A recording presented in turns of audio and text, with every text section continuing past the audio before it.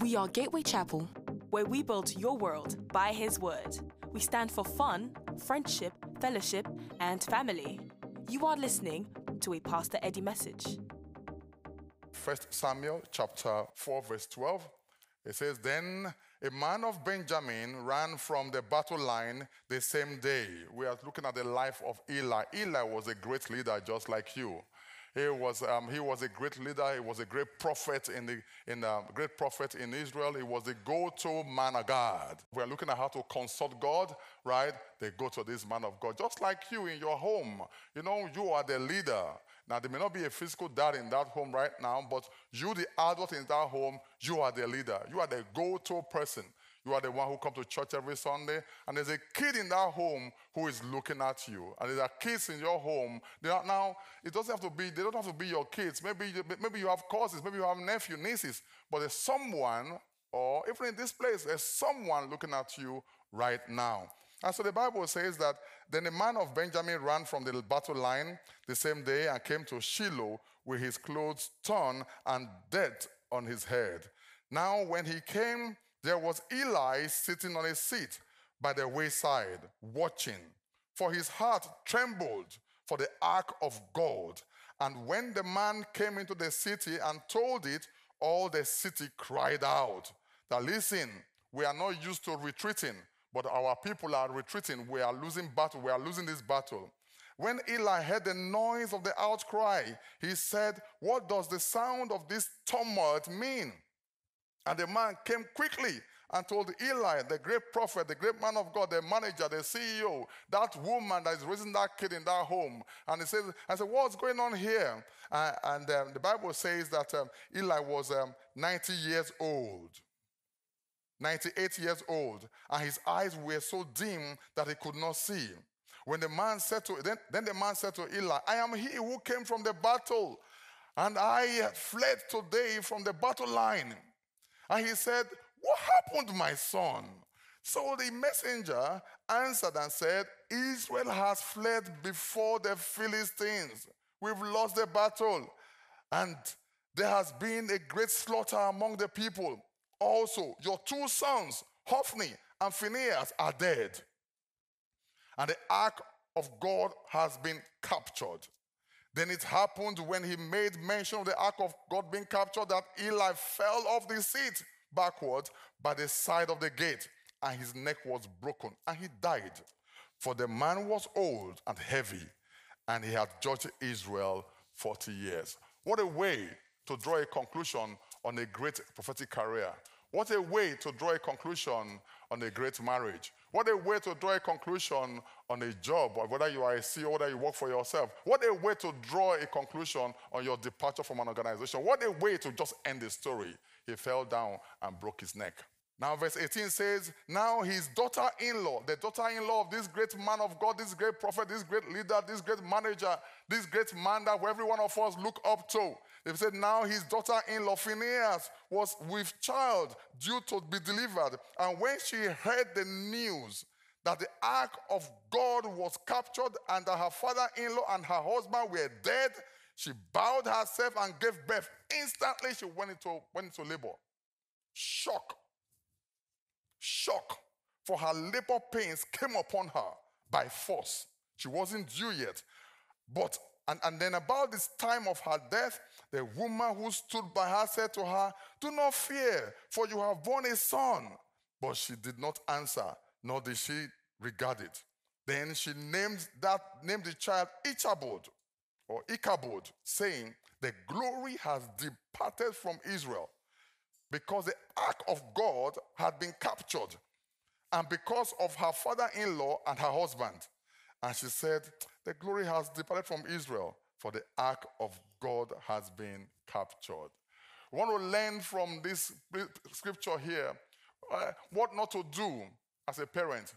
If you have to pay attention to this message. If you plan to be married to a man, you have to pay attention if you are married. You have to pay attention if you are a man. You have to pay attention if you are a mother.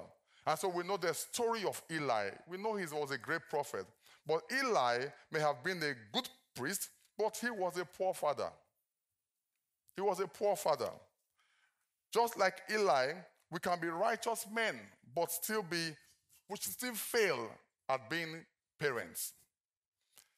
Even as we celebrate Father's Day today, I want to just draw attention to 3 things about Eli, where he failed. So the things, what not to do as a parent, what not to do as a man, what not to do, what you should watch out and ensure that it doesn't happen in your home if you are a woman, if you are a woman, if you are a mother, or you plan to get married. Be careful about men like Eli. If you have a man in your home who is like Eli right now, if your husband is like Eli, I want you to scream for help. Scream for help, because I preach this message from the viewpoint of that child. Eli was the father of 2 sons, Hophni and Phinehas. They were supposed to be his successors. He was supposed to be the ones who will take the baton and run with the family values. To run with the family value and represent what their father stood for. They were the ones in succession. And God, Bible says that we say the God of Abraham, Isaac, and Jacob. God is the God of succession. God is the God of generation. It says the things you have heard me say among many witnesses, commit to faithful men who will what? Teach others. So God is always concerned about the next generation. Praise the Lord. And so here were these 2 guys. But look at what the Bible says about them in 1 Samuel chapter 2, verse 12. The Bible called them worthless men.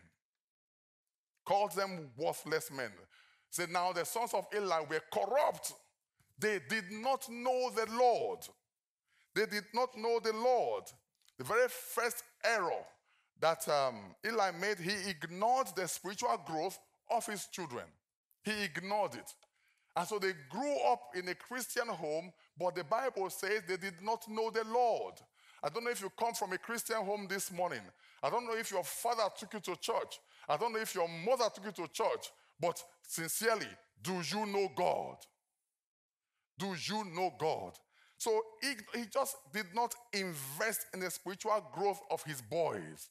He didn't. Has anybody invested in your spiritual growth? Are you investing in the spiritual growth of your children?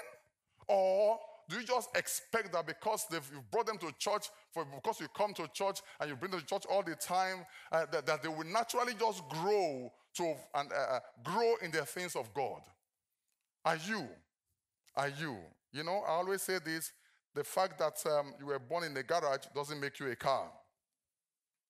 Eli was a spiritually matured man, but he never invested in his children's spiritual development. No, he never invested in them. He just hoped that they will grow up and they will catch the things of the Spirit. Unfortunately, that's not how growth works. And so you see, sometimes, like any other parent, sometimes we are more interested in our children's spiritual development. We are more interested in their physical development. Hey, have you eaten? Do they have the right weight? Do they have the right BMI? At this age, you go measure them. But our question to you today is that, are you investing in their spiritual development? Well, we invest in their academic development. We ensure that they go to school. We ensure that, have you done your homework? Have you done your homework? Are you reading? We take time to even discuss with their teachers. We go to Parents Teachers Association if they still have one these days, all right? And then sometimes we take time to assess them and say, well, he's not doing well in this area, or she's not doing well in that area. Then we bring in private tutors. My question to you today is, are you investing in their spiritual development? Are you? So Eli ignored the spiritual growth of these boys, and the boys were terrible. They just expect that you just expect that they will just come into this Christian heritage. That's not how it works. You must invest in their spiritual development. Listen, Christian growth is not what they catch. You don't catch it. It is not a virus. No, you invest in their spiritual development. Praise the Lord. And so there are many things that our children can inherit from us. They can inherit our eye color. They can inherit our skin tone, temperament, but not spiritual growth. You don't inherit spiritual growth. You don't. You do not inherit spiritual growth. And so these children were terrible piece of work. Deuteronomy chapter 6, verse 6 to 9. Deuteronomy 6, 6 to 9. It is a huge responsibility to be a father. Huge responsibility. Huge responsibility. Word of advice. If you have not been fathered yourself, you may not know how to father a child. The Bible says in Deuteronomy chapter 6, verse 6 to 9, and these words which I command you to do shall be in your heart. All right, next verse. You shall teach them diligently to your children. But you cannot teach what you don't know. You have not been taught diligently. Question, who is teaching you diligently? You can't give what you don't have. Who is instructing you diligently? Who? You shall teach them diligently to your children and shall talk to them when you sit in your house, when you walk on the way, when you lie down, and when you rise up. That's a whole lot of investment of time. That is beyond the prayer altar. It's beyond the 5 minutes sneeze and coughing and you say amen and dash away. You invest in their spiritual development. But the fact of the matter is that daddies are not bad, but if you have not been fathered diligently, you cannot father anyone diligently. You cannot. He didn't make it. He couldn't. These kids were terrible. They were terrible. Number 2, Proverbs 22:6. Train up your child in the way he should go, and when he is old, he will not depart from it. Question, have you yourself been trained? Who trained you? Who trained you to be a father? Who trained you to be a spiritual? Who trained you to be a spiritual father? Who trained you? How do you instruct your children? How? More is taught than taught. You can teach anything you want to teach, but the baseline is you will produce who you are at the very least. Eli did not teach God's principles to his boys. Hophni and Phinehas did not know God. They didn't. The Bible talks about the sacrifices.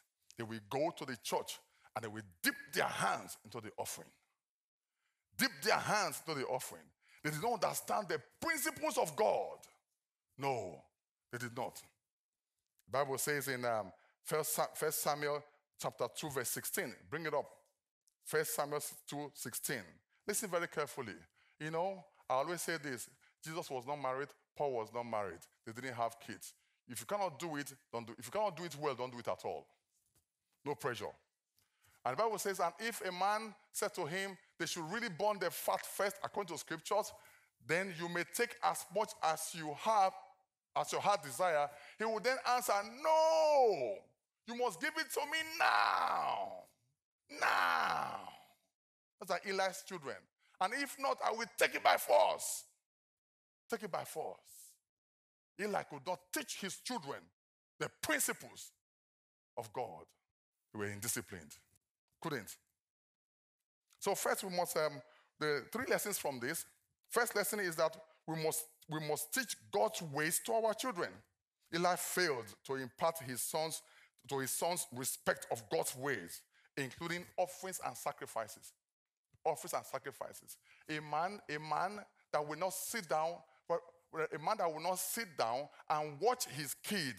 A man that will not sit and let his kid watch him pull out a checkbook and say, Dad, what are you doing? I am giving an offering, my son. I am giving an offering, my daughter, because it's what you do as a spiritual person. Okay. Never seen you do it. So we must teach God's ways to our children. We must teach God's ways to our children. But first, before you teach it, you must live it. But how do you teach it? How do you live it when you yourself, you've not been taught? Number 2, the second lesson is that no one can play the fool with God. He will judge both the righteous and the hidden. He will judge. Number 3, the third lesson is that we live to serve others and not indulge ourselves. Hophni and Phinehas, they indulged themselves, and their father looked the other way. He didn't have the belly. And see, listen very carefully.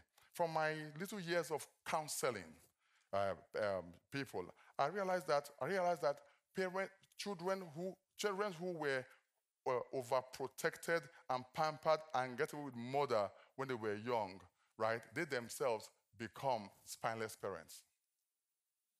And they destroy the lives of their children.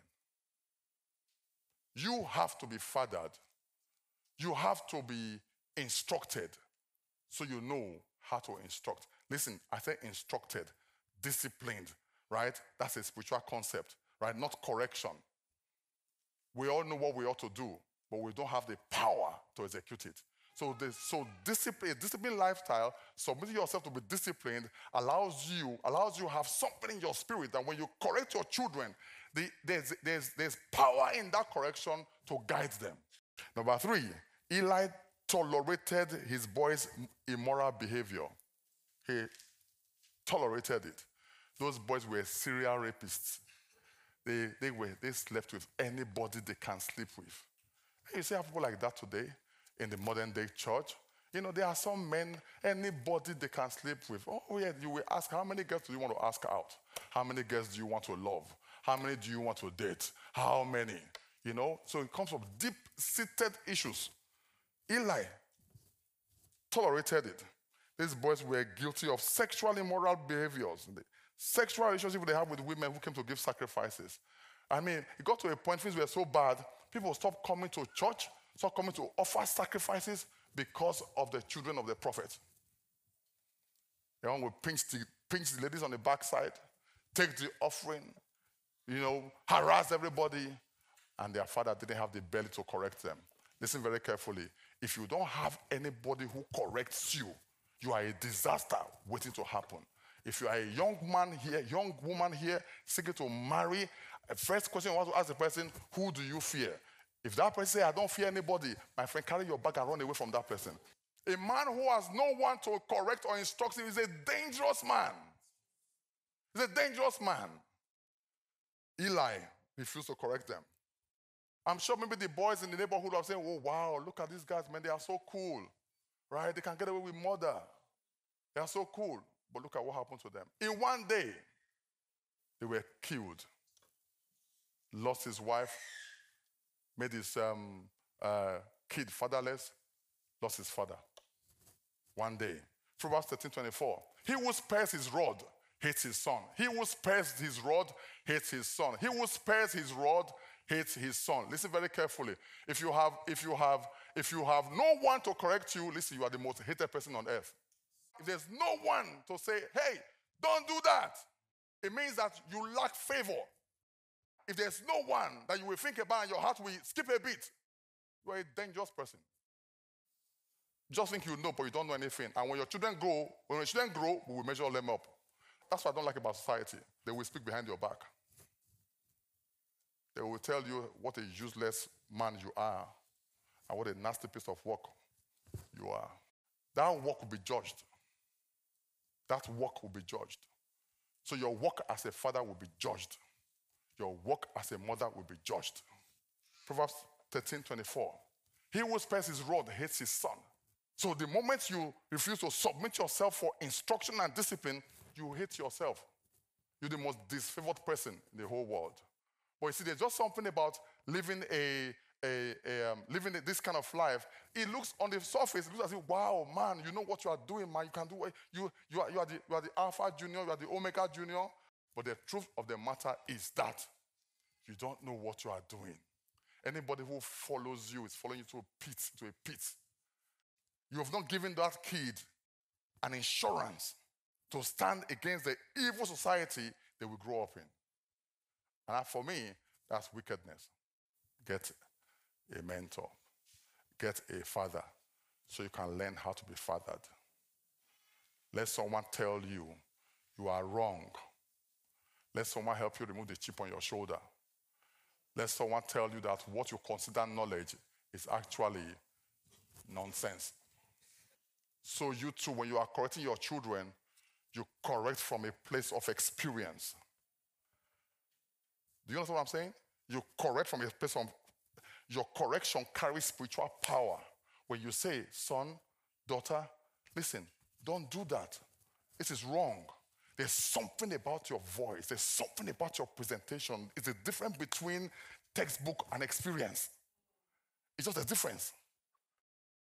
There's just something about it that they hear and then instantly they adjust. Every man gets tempted. There are some things I would love to do. I say, man, this person, look at it. And then I will hear the voice of my Father. So it becomes a guiding force as they grow through life. Who do you listen to? Who are you afraid of? Who can call you to order? There's a reason why it must be done. Now, for you may be set in your ways already. You know, you're an adult. But I want to plead with you because of the kids in your home to do it properly. Let it be a sacrifice for you. Yeah? Let's play the pretend game just for them to grow, for them to be able to understand that, wow, you know what? I'll tell you what happened to me one time. My spiritual father called me. I said, well, I heard you went to minister somewhere else. I said, oh, yeah. Oh, how did it go? I said, oh, it went very well. Were they blessed? Oh, yes, they were very blessed. Okay. All right. So from today, I want to tell you, from now to the foreseeable future, I don't ever want you to leave that church again. I said, I said, I'm saying I don't ever want you to leave your church to go minister anywhere. He said, because you must show respect to those who have come from all around the neighborhood to come and hear you. So where are you going to? I wasn't happy. But I kept quiet. And I did as I was instructed. But look at this church today. Another time, I had a guest in my house where I was in the habit of bringing guests. When they come to minister, I say, oh, wow, I don't want you to just hang around in the hotel. Come to my home. 12 midnight one day, my phone went up. Hello, Dad. How are you? I said, fine. So who's in your home? I said, just us. I said, just us? Just you? I said, yes. You sure it's just you in that home? Actually, no, not just us. But I have, I have a visiting guest. And then he said, are you alone? I said, no, sir. He said, well, get somewhere, I want to talk to you. So I went. I said, what is a guest doing in your house? What is a guest doing in your house? Have you ever seen any guest in my home? Do you know what people carry? Why do you want to risk polluting your home? I said, oh, sorry, sir. Sorry. You know? So next day, told the guest, I think it will be nice for you to stay in a very nice hotel where you'll be comfortable. Check the guest out. Who corrects you? Who corrects you? Well, just in case you are here married to a man, married to an alpha, omega, beginning and the end, what should you do? Pray. Because the Bible says the heart of the king belongs to God. Yes. Pray. And keep praying. Anoint his coffins. Anoint everything. Pray! Because you are married to a dangerous man. Pray because of your children. Let me tell you why you should pray that kind of prayer. It doesn't matter how he instructs those children. It doesn't have the power for delivery. We all know smoking kills, yeah? But yet, it's still a multi-billion-dollar industry. So there's a place for instruction, there's a place for power. So a man who has no one to instruct him cannot really instruct anyone but offer mere words. When God says, let there be light, it was not a suggestion. Along with those words came the power of execution, and there was light. When I say stop lying, there's a power of execution that will stop you from lying. When I say go and progress, there's a power of execution to say go and progress. I have used it for my family, and I have used it for this church. When I tell you God will favor you at work, it's not just instruction. There's a power that goes with that. You know why? Because I have been instructed and disciplined by men. So I carry power. What do I mean by power? An executable force that brings your instruction to life. That's what we call power. But if you have never been fathered, you can't father no one. At best, you will give mere instructions. Thank you for listening. You can find out more about us at www.gatewaychapel.org.uk. Remember to subscribe so you'll never miss another message like this one. Be blessed.